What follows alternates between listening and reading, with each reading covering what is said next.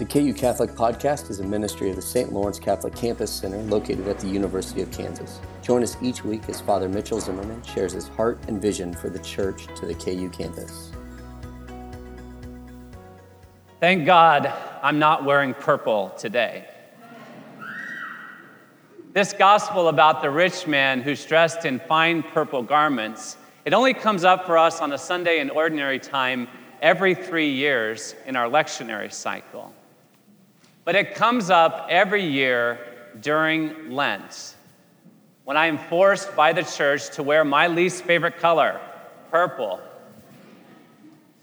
I take some consolation in knowing that purple is the color of our rival K-State, and to wear purple is to do penance. So K-State fans are always doing penance in the Catholic worldview. But without fail, when I read that reading during Lent, I'm wearing a fine purple garment because in the Catholic liturgy, the priest takes the place of the risen Christ. So to look a little bit different than all of you and to take that role of the risen Christ in the liturgy, we wear nice garments. So whenever I read that gospel, I'm wearing a really nice purple garment, and without fail, I have a really nice dinner planned that night with a benefactor or for a birthday. And so I hit the lowest point. I feel completely like dirt when I read that gospel. I feel completely guilty, which is why I'm saying, thank God today I'm not wearing purple. Our pivotal question for our campus ministry this week is, what would you go back and change in your life? Because in this gospel, we realize that it is possible for us to get locked in to some bad attitudes, some bad mindsets, and some bad behaviors. We can get so locked into these things that we lose the ability to change. So before it's too late, our pivotal question is, what would you go back and change? Because as we see clearly from the gospel, the worst thing that could ever happen to us is not for us to get poor or sick or lost or confused in this world. Not that those are good things, but that's not the worst thing. The worst thing that could happen to us is for us to get locked into our selfishness, into our pride, into our greed, and to become so inoculated from all the signs that God wants to give us to conversion, to change our hearts, to get so inoculated to that nothing God could do would ever change our hearts. That's the worst thing that could happen to us. So looking at your life where you are today, what would you go back and change? What I would go back and change is that I would listen to more of the people that God has given me in my life to help me get over my selfishness, my greed, my control, my privacy, and my isolation. Everything that makes me like the rich man in today's gospel. What I would go back and change is that I would receive and I would listen to all the people that God has given to me, that I've ignored, that I've set aside, that I say, thanks, but no thanks, I got this.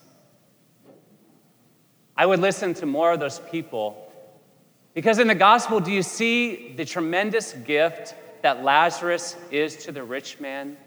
It's God's way of saving his soul, sending him, this poor man, at his doorstep, giving him a sixth brother. Did you catch that in the gospel? The rich man already has 5 brothers, so there are 6 boys in the family. He was giving him a 7th brother, Lazarus. And 7 is the number of completeness and fullness. 6 is not a good number in salvation history. I have 4 brothers and 1 sister. There's 6 of us, so we need to adopt somebody before it's too late. God was giving the rich man Lazarus as a brother, and he ignored him. He did not see him. If you do not have a Lazarus in your life, will you please go find a Lazarus as soon as possible? Because the gospel shows us what we know deep down, but sometimes it's easy for us to ignore. We need the poor We need the vulnerable. We need the confused. We need the lost in our lives way more than they need us. Because Lazarus ended up just fine. And the rich man ended up locked in his selfishness, his greed, his privacy, his isolation. So if you don't have a Lazarus in your life, try to get one as soon as possible. Because we need these people, God's gift to us, to break up our lives and to make us vulnerable so that we can embrace the reality of our lives and our responsibility to be the most generous people that the world has ever seen, to know the gift of God's love and his life in our life by our generosity. Lazarus was kind of sent to us the last couple of months here at the St. Lawrence Center. Her name was actually Mary Ann. Some of you who come to daily Mass or hang around at the center, you probably met Mary Ann. I've been at the St. Lawrence for 4 years. She kind of comes in and out every year to our center. I don't know where she comes from or where she's going. She usually only stays a couple of days, but this year she stayed for a couple months. Mary Ann went to every Mass. She sat right here in the first pew. And then after every Mass, she walked into the sanctuary, and then she came over to the sacristy to talk to me every day. I did not know what to do with Mary Ann. She was a complete mystery to me.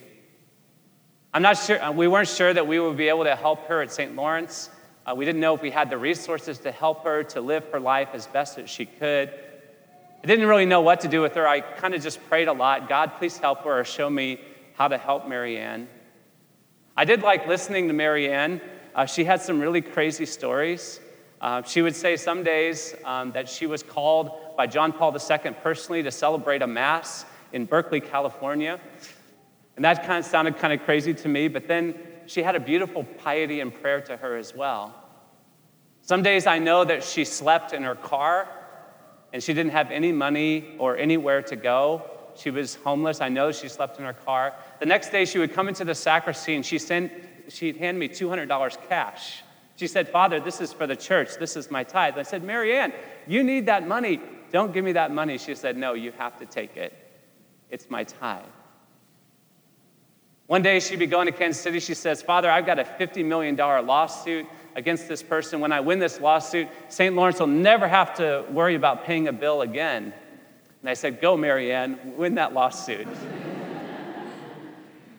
Although the gospel would tell us today, probably the worst thing that could happen to the St. Lawrence Center is for us to get fat and happy.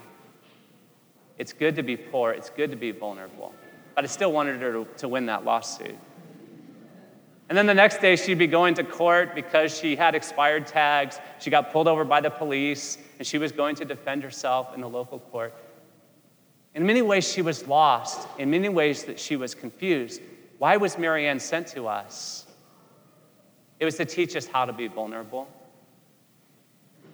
Because these worst sins that come across in the gospel, pride, isolation, greed, control, Mary Ann didn't suffer from any of those things. Yeah, she was poor, she was lost, she was confused, but she's going to end up just fine in God's kingdom. It's those of us who get locked into our pride, isolation, privacy, and control, and it can happen so fast and in so many subtle ways. We need Lazarus, we need Mary Ann much more than they need us. I don't care if you're 19 or if you're 69 years old or if you're somewhere in between or younger or older. The gospel tells us something very important, that we can get locked in to our control and behaviors in such a ways that will never change no matter what. Can you believe the gospel? Even in hell, the rich man is trying to boss Lazarus around. Send him to get me some water. Send him to my brothers. He's still trying to be the boss. Nothing could convert this guy. And that's the point that Abraham makes. We send him Moses. We send him the prophets. I sent you Lazarus. Even if Jesus comes back from the dead, your hardness of heart will not be converted. Even if Jesus gives you his body and blood, breaks himself completely open to you, nothing will touch your heart. You're completely inoculated. Nothing will work. And as we look at our lives, our attempts to change, to be soft-hearted, to be generous, we know that this is true. We can get locked in. So our pivotal question in your life, what would you go back and change? Before it's too late, what would you go back and change? Thanks for listening to the KU Catholic Podcast. We hope you enjoyed this homily. Tune in next week for another episode. For more information about St. Lawrence Catholic Campus Center and what we offer, please go to kucatholic.org or come and visit our campus. We'd love to show you around.